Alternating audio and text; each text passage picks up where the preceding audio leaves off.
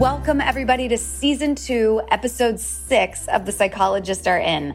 I am Maggie Lawson. And I'm her podcast partner in crime, Timothy Elmondson. And today we have an amazing episode for you guys. You all have been asking for him, and we finally got him. This week's guest is Sage Brocklebank, a.k.a. Officer Buzz McNabb.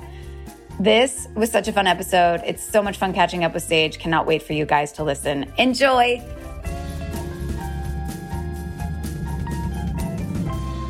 Should I introduce our incredible guest star? Do it, please. Ladies and gentlemen, boys and girls, viewers of all ages. Can I add in one thing? Sure. This is actually a moment I believe you've all been waiting for, because we've had a lot of requests for this person from you psychos, and we are so lucky to have him. Go on, Tim. I was just going to say, you've been waiting for him, and we are finally giving our audience what they're asking for. He's... I'll just give you hints. He's very tall. He's very handsome. He's incredibly talented.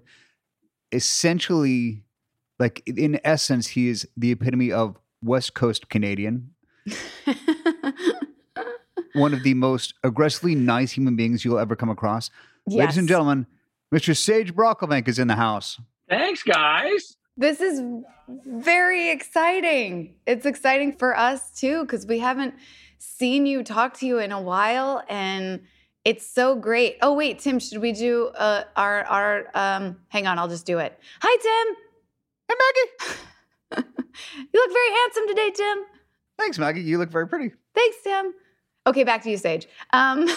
Sage, you look very handsome too. You guys do that every episode? That's like a little chipmunk intro that you guys do, everyone? It is chipmunky, actually, now that I'm thinking about it. Yes, we do. Because that is actually how Tim and I greet each other in real life. Every time we talk. IRL. 14 times a day. And it usually begins with, hi, Tim. Or if it's a voice note, hi, Maggie. So. And then I've learned to just text, hi, Maga. Maga. He spells it correctly. Maga. Oh, yeah. Hey, I gotta say something before we start. I know that lately I've really been feeling a little cocky saying that all these episodes are amazing, but this episode in particular is going to really knock some people's socks off.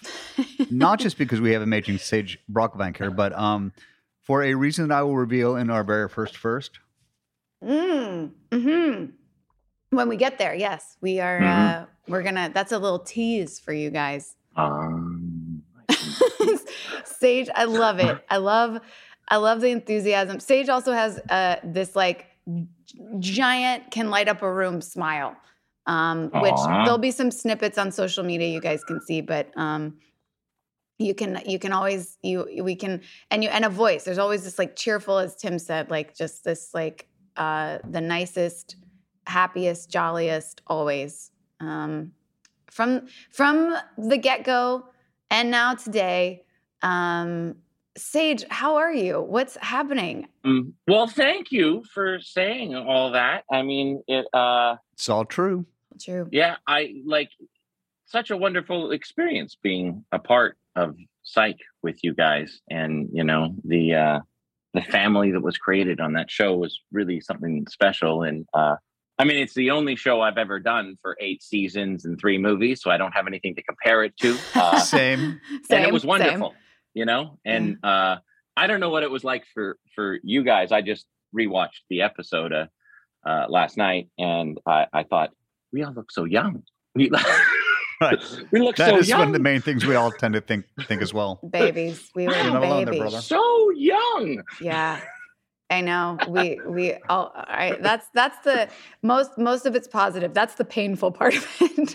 Oh, well, no. I mean, in a way that, yeah, just like dimply faces and just so different. And like I've got gray hair now on the side. I've got this crazy haircut I'm doing. Look at Sage. I love it. Yeah, I'm kind of going for like the Peaky Blinders thing going on. And you know what's funny is I have this business where I restore old houses in Vancouver, and then I fix them up and I sublease them out. And I've been doing that for about 4 years. And I'm working on this crazy indoor pool that we're converting into like a yoga studio / dance studio kind of rave or party space for them. And Tim and I are on our way. Tennis court. Yeah. But so this is my work hat I'm wearing, and it's got a little paint on it. But if you go around, wait for it. Oh, Oh my God, SVPD for those of you right not being able to now. watch because it's an audio podcast. I do have to go back a second. So speaking of how young we all looked, Maggie miraculously looks better now than she did then. Out of all of us, it's true. Oh yeah, no, it's true. She really doesn't look like she aged like the rest of us. Oh, stop it! You guys look fantastic. Are you living on like super greens and like fountain of youth, or what is your secret, Mags? It's lots of wine, believe it or not. No, I don't know. Wow. I don't know. I don't. Thank you all. That's very sweet. And the occasional glass of blood of a virgin. Oh, what? Ew, what's that? You said like you don't know. I really don't. What is that? Is that what it is? Well, I mean, Tim's done a lot of those, those kind of vampire-y shows. And so he worked on, so he's quite familiar with the traditions, I think, of how people reclaim their youth. I would postulate. I did an episode of Smallville, gosh, in like 2002, I want to say. And my character, I was evil, and my character wanted to stay in high school, but I was like a 90-year-old woman. And in order for me to stay young, I had to kiss a boy and suck the youth out of him. And I did that. So that's another way, I guess, you can stay young. That's what I've been doing. Anyway. Lots of kisses. Lots of kisses. Lots of kisses. So many kisses. So you're renovating places and renting them out. You're still acting, yeah? Yeah. Still doing some acting and hoping to do more. I think I want to write and perform in a one-man show about the chronicles of my life. Like I was a professional poker player for some time, and then I've got this crazy hustle working on the houses, and so I've lived and I go to Burning Man and all that stuff. So there's some good stories probably there that you do not have a dull life. No. I remember you coming back sometimes after, like we wouldn't see you for like an episode or two or something. And it was never like, how have you been? Oh, just, hanging out, working. It was never that. It was like, I'm adventuring around the world. I've been here. I've been there. It was always wild. It was great. It's so funny because Buzz is so like sweet. And you would imagine him just like going home to his wife and Tim. I have so many memories of you, Sage, like seeing you first thing in the morning in the makeup trailer, you on a bright, really early on a Monday morning, you'd just gotten off a plane from Vegas where you were out making dough as a hotshot poker player. Yeah. And that's sometimes you rarely were at the psych poker games because we're not going to let a shark in there. Oh, yeah. No, you were out playing real poker somewhere, and we were afraid of you. We were going to do a game one time. Oh, yeah. And then someone got in a car accident. Whoa, what? Yeah, we were going to do a game at the Sutton Place, and someone got in a car accident because I had the chips ready. That would have been me. I think I was the only one who had a car accident would it have been like season 3, 4? Probably. Yeah. That was me. Sorry, I messed up our poker game. Oh, Maggie always ruining everything. I know. Oh, that was gnarly. That car accident was not cool at all. Oh no. But in fact, you just saved us a lot of money that we didn't lose to Sage that night, that I didn't lose to Sage anyway. And you're welcome. Exactly. You are welcome. Exactly. That's awesome, Sage. You should absolutely do that. You should do a one-man show or write something about the chronicles of your life. You've had. I love it. You kind of you're just always living. Yeah, I mean, I'm in this kind of weird place in my life where acting is not the main hat that I wear, but I still definitely miss it. And I guess I want to be in the business of satisfaction and fulfillment, and I think that storytelling is such a big part of that. Sharing my life with others, and especially coming out of this very strange time, then the opportunity to connect with other people feels more important than maybe it did before in the past. For sure. Totally. Yeah. Good for you. Love that. I think on, our psychos and all of us on psych, Buzz, I feel like was brought this like very sweet. I mean, the show is sweet anyway, but there was like such a sweet innocence to Buzz and to you. You have that anyway. Like you have this like joy and like kind of like lust for life, all of that. But like Buzz, it's like in there, even though I feel like he's probably a more simple person. But just the adorable, the in the pilot when you're learning how to dance, and then just over the years, you're like everyone's ally. Everyone's like, there's not Well, it's hard to imagine that Buzz would be a really good detective, I think, because he's so friendly and nice that you think he might be polite. And I always imagined that Buzz was a Mormon. Like he just reminded me of some of my Mormon friends that are just such good, honest, salt of the earth people and so kind. And I always thought that he had like you're saying, like quite a simple life with him and Francie, and that was, that's how he lived his life. Right. Until he started moonlighting as a stripper, of course. Oh, yeah, of course. Well, I was getting there. Well, you did say you now wanted to work in the, what was it, satisfaction and fulfillment. Yeah, fulfillment. Yeah. Fulfillment business. So that would certainly yeah. Oh, that's so you good, could always guys. go back to it. I love it. Should we dive into this episode? Oh, and Sage, we do fan questions as well. We get fan questions from from the psychos. Yes, they were, I'm sure, very happy. I'm sure we got overloaded. We try to keep it down to like 5, but okay. Cool. Episode 6. Tim, I'm gonna need to get some breath for this one. No, Tim, I don't know if you're ready. But I'm going to keep. I admit I may not be ready for this one, but go ahead. Sorry. Okay. So episode 6, meat is murder. But murder is also murder. God, that was a rough one. You got them all. And you'll have many more coming up. I should have done a shot of my inhaler before that one. You should. No, you sounded great. You got it out. That was no joke. That it was deep. It was. There was like a nice vibrato going on. All right, pineapple sighting. So, which means, hang on, sorry, let me go back. So, which means I got a first here. Oh, it's the first time in the history of our show we use the word murder 3 times in the title. Yet there was only one murder in the episode. So it's a trifecta of murders. That's our first right there. That's why you have your work cut out for you in this pod, Tim. Okay, and you should have stretched before I did this. Yeah, you should have. Deep breathing, everybody. Here we go. Pineapple sighting. Gus blurts out, key laces, shoe horses, pineapples. So we don't have an actual pineapple sighting. Is that right, Devin?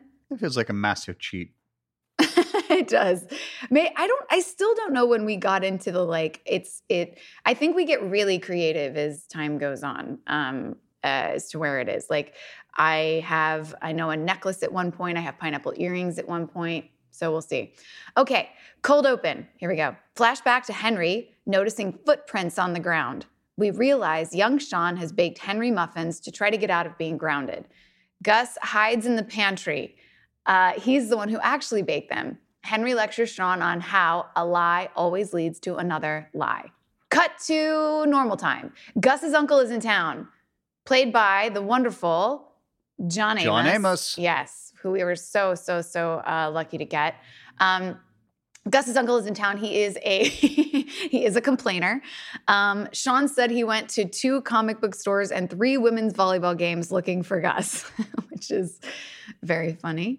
Juliet calls, which means they have a case. Gus says he can't make it because Gus's Uncle Burton thinks that he's the psychic detective.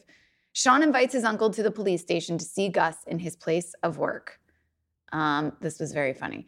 Okay, I'm checking my notes. We take very professional notes here. That's a lie.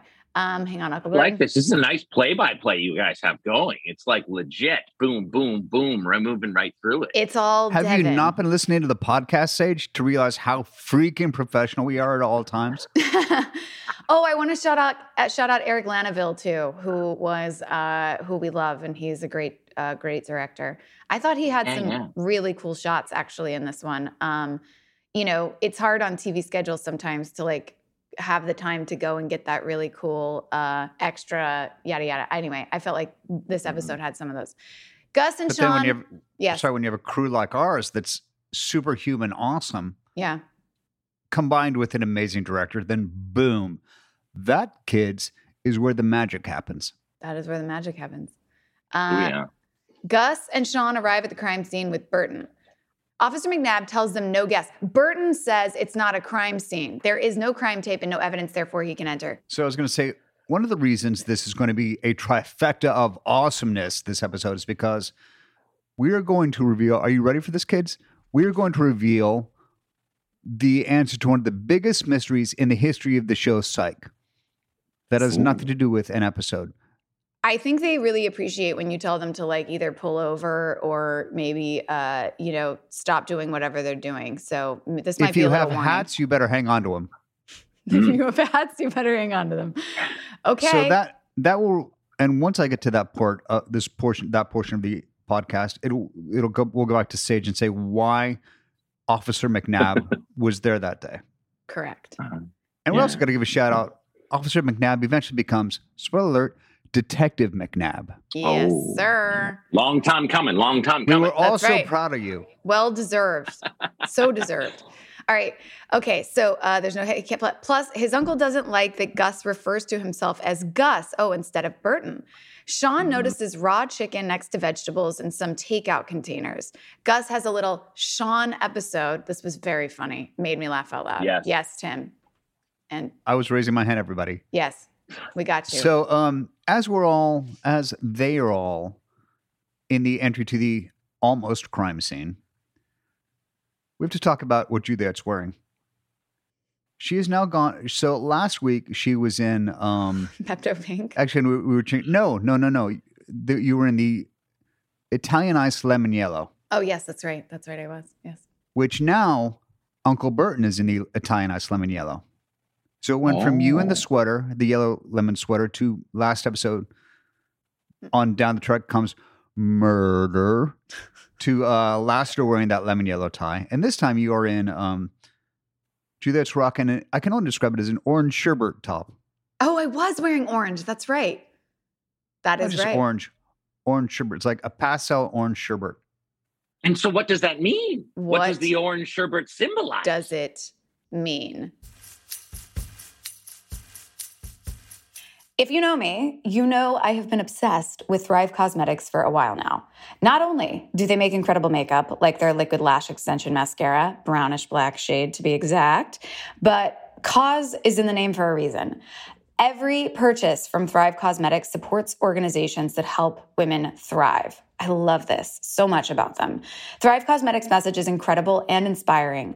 For every mascara, eye brightener, lip gloss, etc. purchased, Thrive Cosmetics donates to help women emerging from homelessness, surviving domestic abuse, fighting cancer, and more. Plus, the makeup is stunning. These are high-performance beauty and skincare products made with clean, skin-loving ingredients. That means no parabens, sulfates, phthalates, certified 100% vegan, and cruelty-free, which you know is very important to me.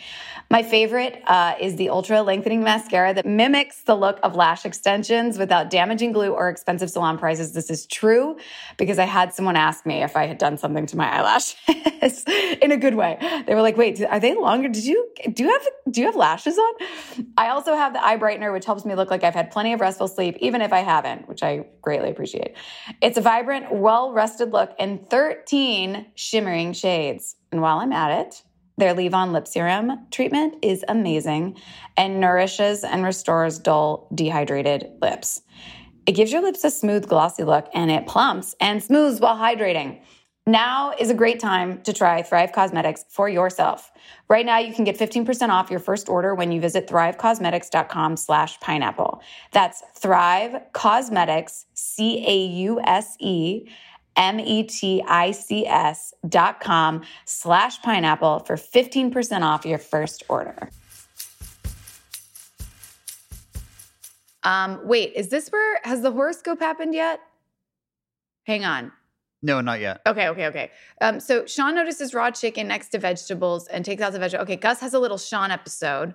The dead man's wife, the back and forth between Sean and Gus here, and like James coaching him or Sean coaching Gus on how to have. That was quite funny. It was really good.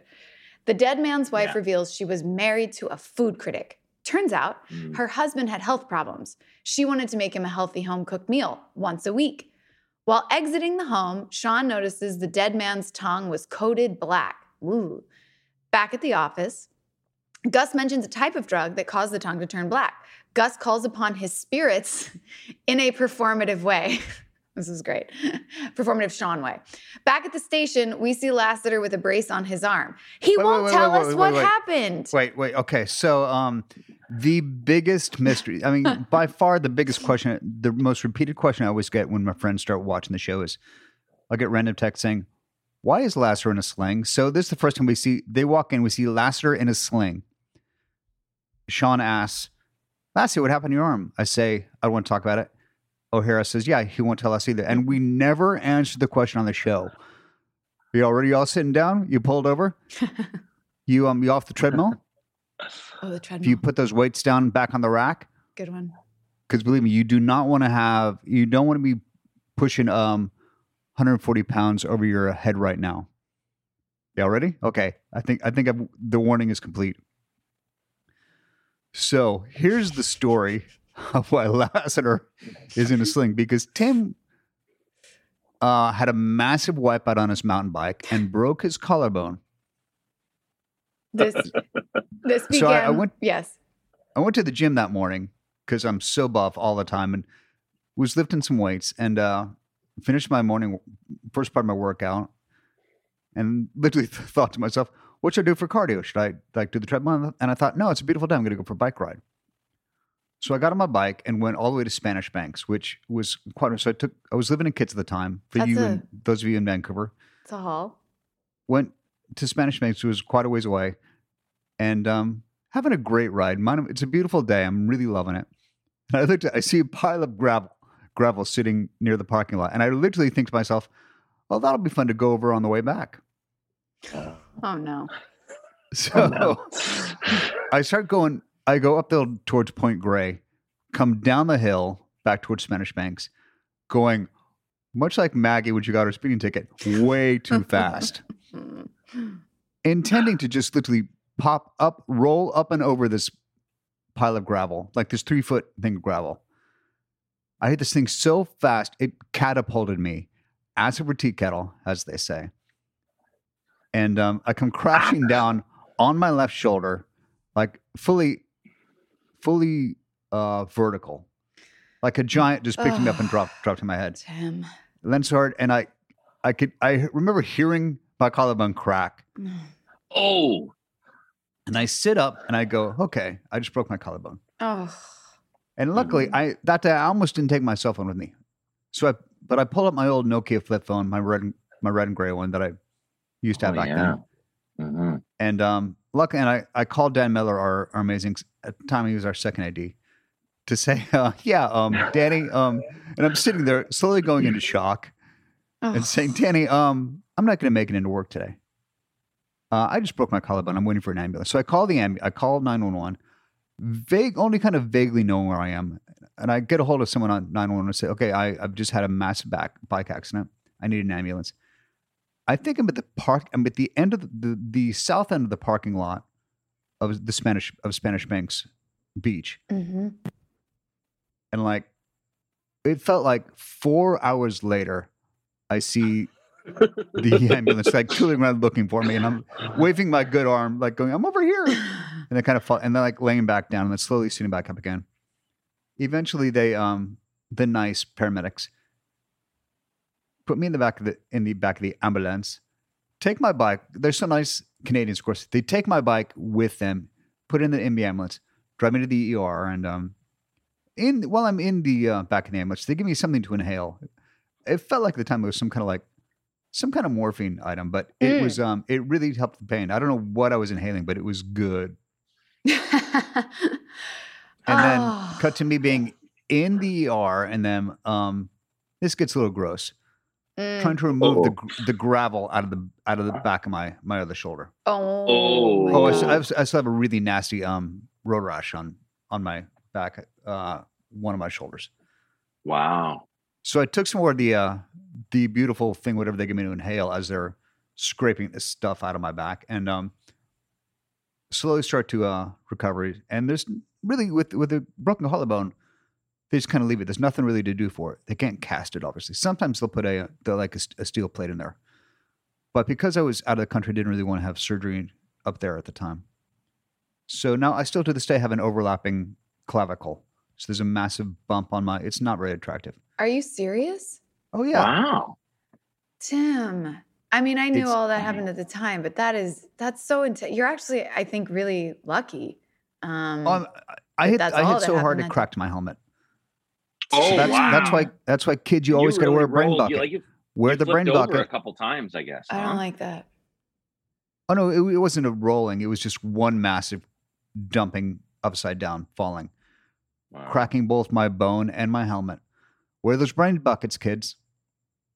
I'm really lucky I didn't break my freaking neck, and you are really lucky. Wasn't paralyzed from the waist down. I am. That is awful. Yeah, no. All they could really do is just put in a sling and you try and keep it as immobile as possible, so it doesn't overlap like mine did. Which so that's why Lasser was in the sling, and they never explained it, just because I think they thought it would be just funnier just to leave it as a mystery. So now you know. And at one point, I'm still in the hospital, and I called Danny and I said, yeah, so no, I'm coming to work tomorrow, and he's like, yeah, no, dude, you're not. Cut to Sage. You can tell the story now. Sage, why were you in that scene?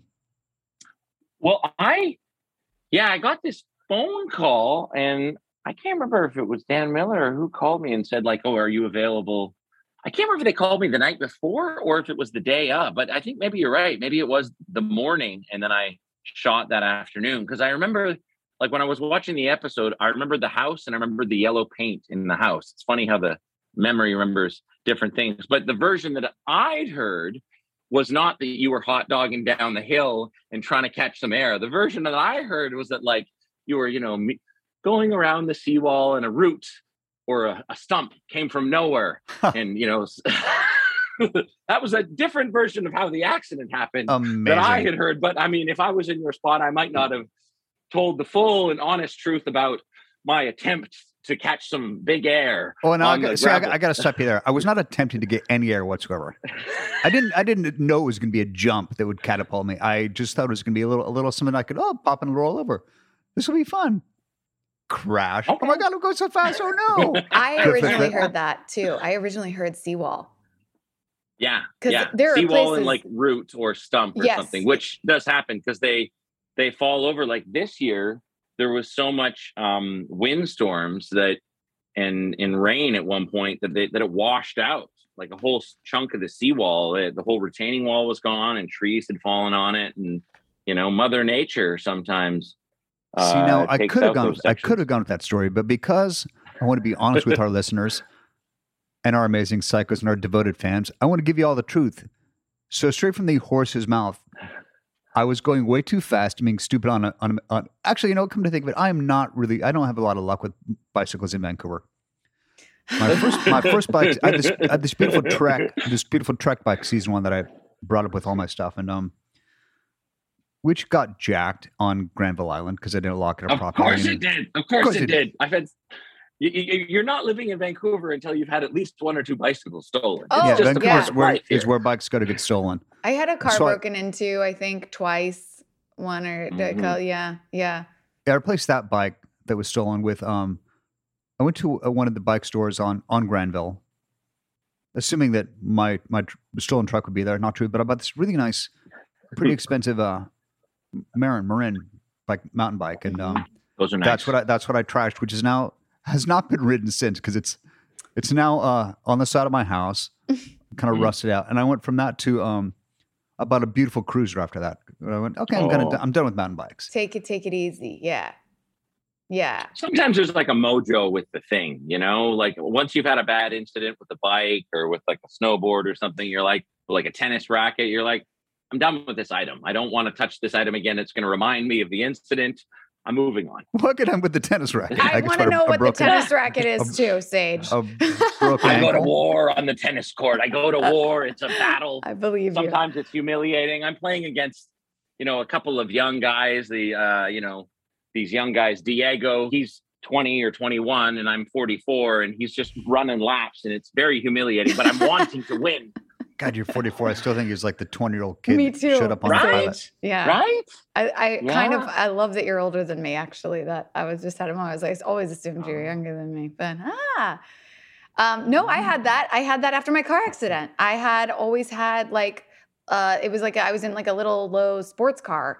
And my accident, I went into, I guess, like the bed of an F-150, like a Ford F-150, and seeing that come at me like that, I was like, from this point on, I will be sitting up. Higher. So you're not. Yeah. Yeah. Yeah. It just like did that really stayed in my brain. And Tim, I remember, I think this began my runner with you after you had this accident of constantly wanting to wrap you in bubble wrap. Yeah, it was. Yes, yeah. I think it was. It was the bubble wrap. But for years, I think I would you text from him. the elements. Yes. You would always, before we do any stunt, you'd always stop and go, Tim, be careful. Well, so when I got the phone call for this to work this day, I had just been goofing around because I wasn't scheduled to work for a few episodes, and my girlfriend at the time and I, Sunny, had bought like a box of hair dye, and I had like hair dyed my hair, and because it was I can't remember how old I was then, maybe like 26 to 27 or somewhere around there, and I had just started to get a few tiny gray hairs, but not a lot, like just a few in there, and just for funsies, I'd like thrown some, hair dye on, and not expecting that I was going to work the next day. And so then when I got called and I showed up to set, I remember because Adina kind of came in the trailer and she looked at me. Our incredible hairstylist, Adina. Yeah, we Adina love was her. Wonderful. Oh, yeah, the best. She was on site for the first 6 or 7 seasons, a long time. Yeah, and I still see what she's up to via Facebook in her life and whatnot. And so she came in and she saw my hair and the expression on her face changed. And then she left the trailer and then she came back. that sounds about right. She said, so you've dyed your hair. And I was like, oh yeah, I was just kind of mucking about. And she's like, okay, all right. Well, now we have a choice. We can, I can try to go into your hair and I can try to add these little tiny pieces of peppering gray that were here before because you had a little tiny bit of salt in here from spot to spot, and or this can be the thing from now on in, whenever you're doing the show, your hair will be like one solid color and it won't have that kind of stuff growing in. And I was like, I'm kind of okay with either one, whatever you want. And she's like, well, let's just make this the thing. And so this was the beginning of the Brocklebank dye in the hair that now lives on. Your salt. I thought your salt always looked great. Pardon me? The salt in your hair always looked great, Sage. Oh, thanks. I like the salt, and it's on the side. Is I've got the salt, but I'm liking this kind of hairstyle right now. And to be honest, the in the acting schmacting world, if you're all salt and pepper or all gray, there's roles available, but there's a lot more like doctors and lawyers and FBI agents and all that stuff, especially in this market in Vancouver. And I could play those guys for the next 40 years. But there's also the young guys that are more that are fun to play as well. Mm-hmm. Yeah, and so for the moment, I'm kind of liking the dying, the party up top and reality on the middle. Is what I call it. I haven't heard that one, but I love it. It might change in the next couple of years. Yeah. I gotta say that cut on the side is a little reminiscent of Lasseter's season 8 hair. I mean, I didn't go that short on the sides, but you did have a very cool do season 8, Tim. Yeah. Mm-hmm. Which as I've gotten older and tried to redo that one, I've realized you gotta have a really skinny face to do that, to pull that one off. Which I no longer have that skinny of a face, so that the undercut doesn't work for me anymore. So now I'm just it's going where it's going, man. I think you can pull it off. I still thought. I mean, I like this look you have right now, because this look right now says wisdom. Yeah, he looks. Yeah, you look. That's great. a very kind of way to say it. Sage. Thank you. No, it says wisdom. It says wisdom. Yeah. And you know what I've been doing occasionally is the cold plunge. Have you guys ever cold plunged? I have. Yeah, it's intense. It's really good for you, right? Yeah. Oh. Yeah. And I did 10 in a row. I did 10 days in a row. I did cold plunges, and I have a sauna in my backyard. I built a sauna trailer. And wow. So I was doing the sauna and the plunge. And when I do that every day, it drains all the glands in the lymph system. And then your face really changes in a short period of time, I noticed when I was doing that. Oh. So then the haircut looks better. So my haircut would look much better if I was plunging right now. But, I apologize for this current look. The effort, the work, the ends of the earth that we go to make our hair and faces look good. It's true. But that's also really good for you, I think. Thank overall. God this is just an audio podcast, not having to look at how handsome you are, Sage, because it would make me really angry. This podcast is sponsored by BetterHelp. People don't always realize that physical symptoms like headaches, teeth grinding, and even digestive issues can be indicators of stress. And let's not forget about the doom scrolling, sleeping too little, sleeping too much, undereating, and overeating. I definitely grind or clench my teeth at night. That is whenever my teeth start hurting, I know I'm under more stress than I even realize, because it's like working itself out when I'm sleeping at night. Stress shows up in all kinds of ways. And in a world that's telling you to do more, sleep less, and grind all the time, here's your reminder to take care of yourself, do less, and maybe try some therapy.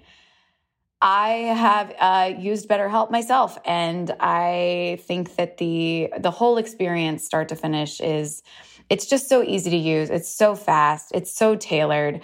It feels like a really personal experience. And I don't know. I guess I feel like it can't hurt, to always give it a try if you're going through something or need help, to reach out. And they make it super easy to do that.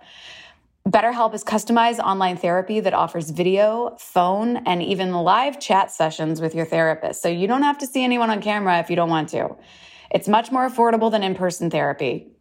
Give it a try and see if online therapy can help lower your stress. The Psychologists Are In listeners get 10% off their first month at BetterHelp.com/pineapple. That's BetterHelp, BetterHelp.com/pineapple. Let's go back to the episode. I have one final nugget about my your massive accident? Bicycle accident. So the day after my bicycling incident, shall we call it, after the root attacked me, Dule Hill, who shows up to my house but Dule Hill with a gift? Of course. Do you remember what this gift was? So generous. No. Oh gosh. No. What was it? Bourbon? A new helmet? No, I would have appreciated the bourbon more. It was a set of training wheels. Smart ass. But they were kind of like vintage 1930s training wheels. I don't know where he came up with them. That is wonderful. I remember this now. I do. And they were old, like antique training wheels. That's amazing. I think he said they were from the whole cast. Yeah, I think we all kind of chipped in on that. But Dule did the legwork there. So good. So good. Son of a bitch. All right. Sean. Okay, we're back in. Oh, wait. All right. I'm going back in, guys. Sean remembers the takeout box in the fridge has a curvy A on the top of the box. Gus recognizes Antonio's as the restaurant. Sean and Gus enter the kitchen of Antonio's. They pretend to be from the health department. He said the health department was just there a few days ago. As the chef mentions, he wasn't upset about the murder of the food critic. Lasseter and Juliet arrived to arrest him. Apparently, the food critic ate poisonous mushrooms from the restaurant the night before. Because he was murdered. Yeah, we were due. We were definitely due for one. We were due. Yeah. Sean notices how the mushrooms were chopped. The mushrooms were cut into cubes at home, but the mushrooms at the restaurant were slashed. So Gus's uncle thinks, yes. Sorry, have we showed up to arrest the chef yet? Yes, we have. Yeah. Okay, played by Peter Grasso. Oh, he's great. I was like, I remember thinking at the time. Yeah, is he Vancouver? Yeah, Vancouver guy. Yeah. I have an observation now that we are in the into arrest. So O'Hara has now ditched the orange sherbet to go back to the Pepto Pink because we cannot let you go one episode without you showing up in Pepto Pink. It's really something. I wonder who made that note or mandate that it was the Pepto Pink. Every week. Did you have input on these colors, or you? Not at this point. It was just no. I think that's how it went. I think in the early days, I was definitely more like, I'll just do what they say, and then later, I definitely think I weighed in a little more on wardrobe stuff. I think the answer is probably that Bonnie Hammer, the president of the network at the time, must have loved Pepto Pink. Yes, she was very. She has great fashion sense, like herself, and I know that she had like weighed in, I think, on the look of the show. So I don't mind it. I just love that we have a name for it, that kind of pink now, because it is. It's genuinely a good color on you. It makes you very rosy. Very rosy. It's a good color on you. Very. Okay, Sean and Gus arrive at the local newspaper office. They ask the critic's assistant if there were any angry letters from people who hated the critic. They have a whole folder of angry letters from restaurants. Montage time. Devin. Sean, Gus, and Uncle Burton visit all the restaurants who complained to try the food. Sean visits the office of the newspaper staff. He reads everyone in the room and gets hired. Sean's job is to write horoscopes. Gus said they were too specific. Sean mentions he wrote them with specific people in mind. Cut to Jules and Lassie reading the horoscopes. Sean wrote one specifically about Lassiter. He walks backwards for good luck. And for Juliet, Sean wrote, your one true love will wear sneakers and an Apple Jacks shirt. Sean's obviously wearing that in the next scene. I feel like that Apple Jack shirt stuck around for a long time. It did. I'm sure, right? That's his green. That's his color. I remember pausing shooting on the pilot for like an hour and a half at one point. And there was a discussion going on in Los Angeles about what color shirt he was going to wear in a pivotal scene. And nothing happened for an hour and a half. And then eventually they chose that green. And but that feels to me like that's part of like the psych coloring. It is. Right.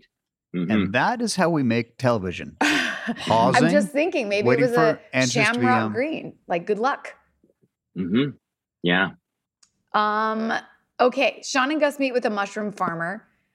He mentions a guy came in last week. This is a very funny scene where he is asking. Yeah. Tripping cojones, as they say. Yes. Yeah. This is very funny. He mentions a guy came in last week asking for poisonous mushrooms. Sean and Gus arrive back at the office. Henry's there. Henry mentions that Antonio's had a veggie burger, but he added beef broth. This crazy vegan lady started an uproar about this. Sean and Gus arrive at a drive-thru where she yells, "Meat is murder." And I think it's the first time that, and then Dulé at one point, I believe, names the title. I think Dulé has a line back to her where he said, she says meats. He does. Murder. And he says, yes, meats murder, but murder is also murder. Oh, he does. Which is the first time we've ever named the episode in the episode. I have swirly whirly jungle pants. I'm not exactly sure where that is, but it's before meeting the chef, but that wherever that is, it made me laugh and I wrote it down, but I don't know. Oh yeah, but murder is also murder. I wrote that down too. Murder she wrote. There was a funny line in the beginning too that I thought was hilarious with the wife of the critic and saying that like they're like, you know, she's like, oh, I lived my life and he rated everything, and then Sean's like, well, surely not everything. Yeah, I cut that too. Oh my God. And then she looks at him and says, I never got above 2 stars. I wrote that down. I love that line. It's terrible and wonderful. I have a first in the when O'Hara's reading Lassiter his horoscope. First of all, we find out that Lassiter apparently is an Aries. Mm-hmm. Yeah. And with first time as Lassiter walks away, it's the first time we ever see him with his sidearm on his hip, wearing a paddle holster. Because of course I couldn't wear a shoulder holster because of your shoulder. Oh yeah, my shoulder was in a sling. So it's the first time we see him ever with a gun. We see a gun, but him not wearing it on his shoulder holster. It's not a terribly exciting first, but it is though, because that's like your Lassiter. Tim always says when that was like the moment when once he put on his like shoulder holster is when he felt like Lassiter. You know how we have those things that like you just kind of So really, it's amazing that I was able to continue this episode wearing the gun on my hip and not on the shoulder. I mean, I thought I would have fallen apart. I was thinking that it didn't seem like it was Lassiter in this episode. I thought it was a different guy, but that's probably what it was. It was just the holster changed everything. Well, it's because it was actually you, Sage, in the first scene. So in a weird way, you're right. True. Yeah. Okay, so Juliet notices Sean's shirt. She asks if he bought it today. He says he's had it forever. Gus Wait, are we still at the station? What? Are we still at the station? No, we're at the Meat is Murder. We're at the drive-through, the protest. Oh, we're at the protest. Okay, yeah. Gus accuses the Meat is Murder girl, but she's innocent. We find out shortly later that the editor's assistant was chosen to be the new food critic. Turns out he's the murderer. Sean and Gus reveal the details by slapping each other and sharing brain power. There's a very funny line in here too that it's murder she wrote, not murder they wrote. Oh yeah. There's a weird note I noticed because throughout the episode, Uncle Burton keeps naming off different detective shows he watches. Oh yes. Yeah. Diagnosis Murder. There's a very funny one where he says, Diagnosis Murder never rather than the character, he just says the title of the show. Yeah. You think Diagnosis Murder does it that way? It was very cute. I also have to call out a psych out that we will have where we were on John Amos's close up and in the car it's when they were driving all around and he's reading his lines off his sides in the scene and the boys are like, "Are you?" It's adorable because James and Dulé crack up and they cannot get it together. But I believe it exists somewhere, that blooper, and we'll find it. Oh. And if we don't, the psychos will, I'm sure, of John Amos reading his lines in the back. It's very funny. Anyway, out of all the shows he names, I had actually done a Diagnosis Murder early in my career. And then he says, I think he also says a Matlock. And you did Diagnosis Murder? That's hilarious. Really? That was early days of my career. Yeah. And in looking at John's IMDb, he had done a Matlock.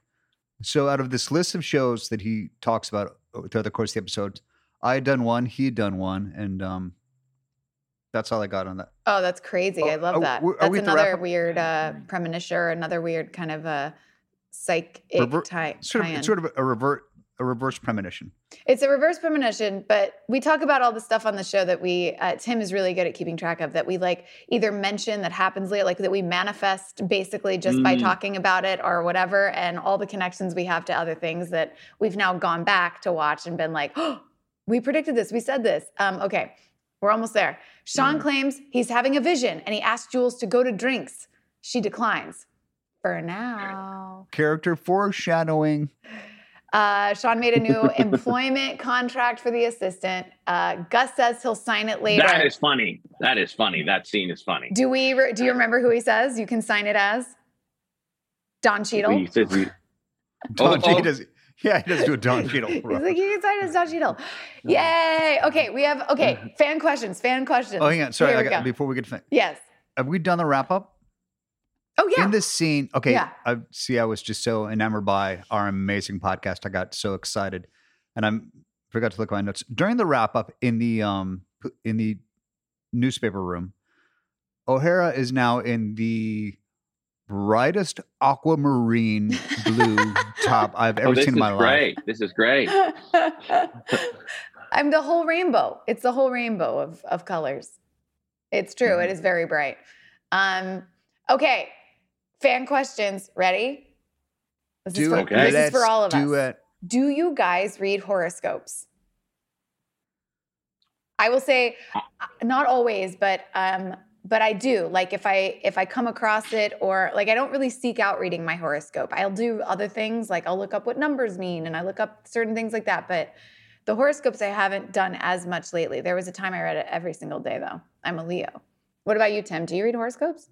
I didn't. I used to when I was living in my parents' house and they still got the newspaper. I would. I guess I would glance through them and go, well, maybe that's that. But then, no, I don't really seek them out any now.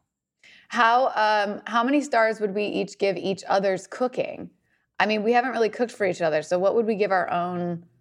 I mean, Tim, if we haven't cooked. I mean, Allison, I feel like has cooked, or Robbie will cook at your house or cooked at your house. But yeah, I used to be the cook. Okay. Well, then I'd give you 5 stars because the food at your house is insane. I was pretty good back when I could cook. Yeah. What about you, Sage? I have a feeling your cooking would be top shelf. Yeah. Thanks, buddy. 5 stars. 5 stars. 5 Sage, stars. What's your cooking? What's your cooking level like? Well, I'm not by any means a trained cook, and I never use measurements, but I cook with passion and with excitement. And I actually... let's hope that's not how you refurbish your houses. Yeah. Not so much with the measurements. Excitement. Yes. It is. It's art. It's an art, even if it's not great. There is you're still creating something. Yeah.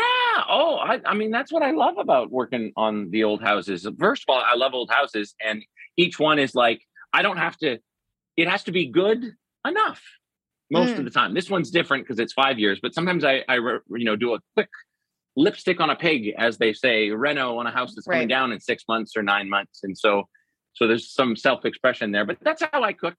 I'm a vegetarian since birth, so I cook a lot of veggie stir fries with coconut curry and like a bed of rice noodles is kind of a signature dish I do. And I love cooking for people. I think it's such a rewarding and fulfilling experience to share your food with someone. It is. Jon Favreau had that show, right? Didn't he have a show where he brought people over and he cooked for them? Who? Jon Favreau.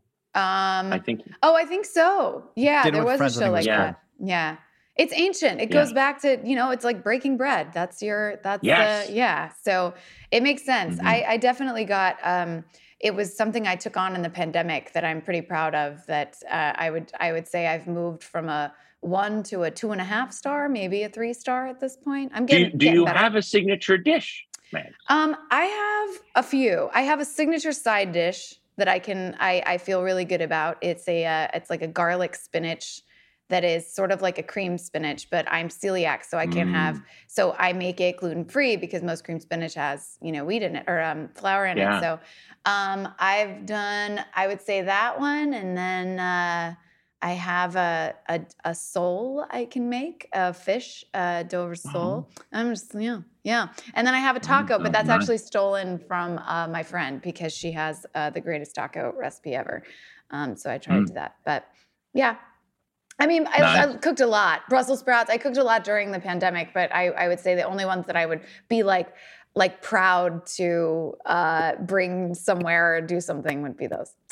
Yeah. I remember last Thanksgiving, I asked who's cooking. You said, me, God help us. Oh, I did. I did actually cook.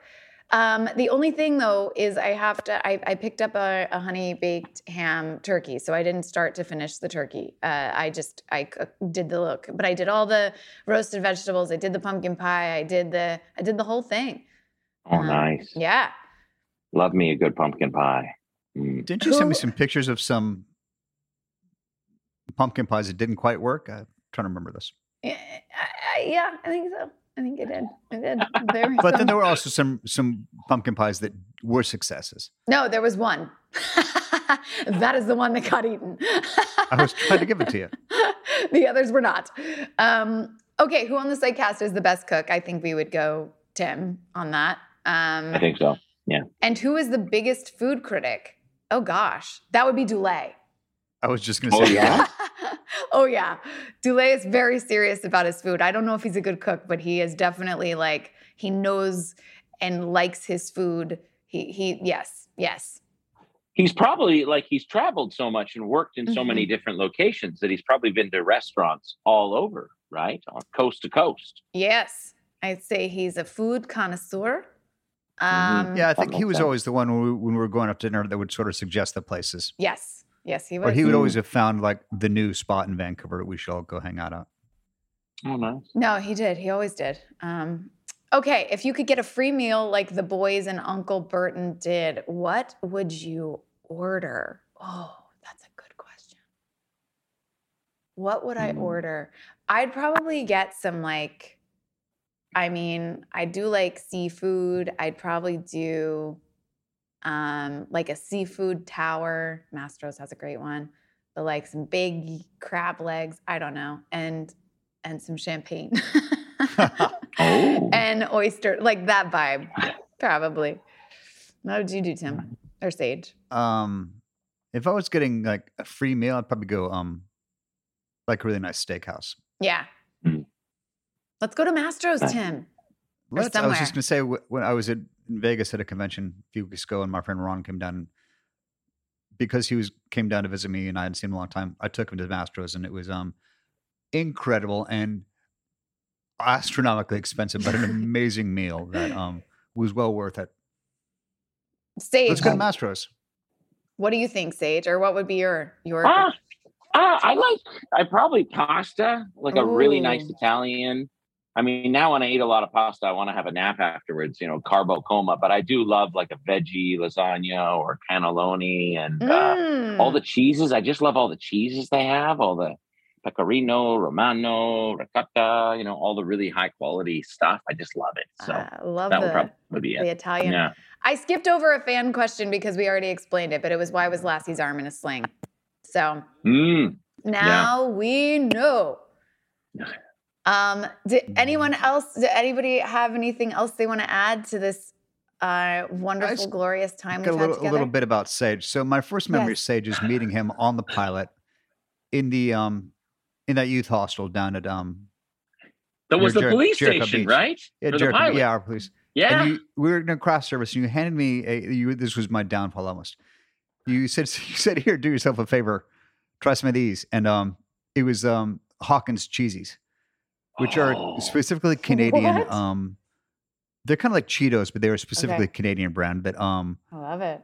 I could go through an entire bag. Like I'd be really careful when I was in Vancouver and living on my own, because if I could go through a bag of Hawkins cheesies on my own. Oh, they're so addictive and salty, and like they have all sorts of terrible ingredients that you should just definitely not be eating, but they're so good, those Hawkins cheeses. And it was all your damn fault, Sage. Yeah. But also, man, they're a good thing to get hooked on, a good Canadian product. I love it. Coffee Crisp. How did I not Ketchup have chips. those? Oh, Coffee Crisp I know, but not. Oh, I love it. This was Sage. It's so great to see you. Anyway, but it's so fun to talk about all of this. It's like you're exactly the same, just this like bright ball of energy, but it's true. Tim, right? I'm like, it's just absolutely 100%. Yeah. And we're so happy and grateful you could join us today, especially after knowing all these the story of how you got to be in Mita's murder. Sorry, Mita's what? Oh, sorry. Murder. How you got to be in? Wait. Let's do it. Let's all I'm gonna let you guys go. Ready? Got in to be in. Meat is murder, but murder is also murder. That's a rough one. Okay. I think on the count of three, we should all put out our best murder. 1, 2, 3. Murder.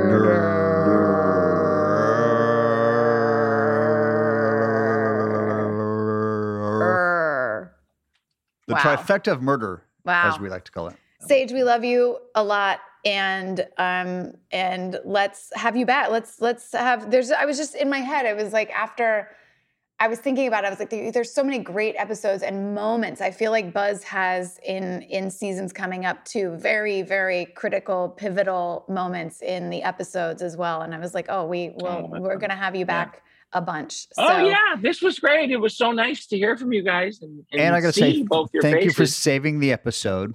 Yes, since you saved the episode. Somebody got stupid on his bicycle and hurt himself. So Sage came in and saved the day and saved the episode. Yeah, saved the episode. I mean, all of the things that were crazy and terrible in my life lead to the best stories. And so I suspect that bike accident will be a great story that you'll have with that lovely spot on your collarbone that will remind you of that lovely incident the rest of your life. Yeah. I'm gonna have to post a picture of my rusted bike on the for the socials. Oh, please do. I'd love to see it. Yes. We need that. That's going to be posted for sure. Yeah. Well, love you both. Sage, thank you so much. Yeah.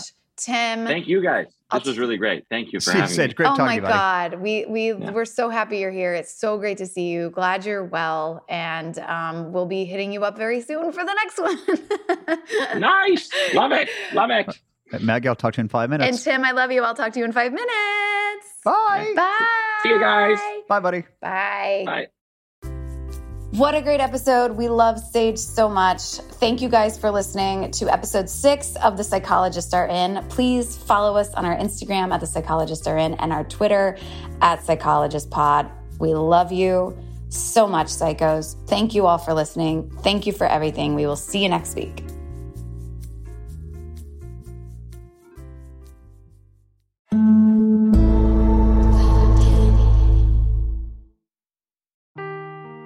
Seeking the truth never gets old. Introducing June's Journey, the free-to-play mobile game that will immerse you in a thrilling murder mystery. Join June Parker as she uncovers hidden objects and clues to solve her sister's death in a beautifully illustrated world set in the Roaring '20s. With new chapters added every week, the excitement never ends. Download June's Journey now on your Android or iOS device or play on PC through Facebook Games.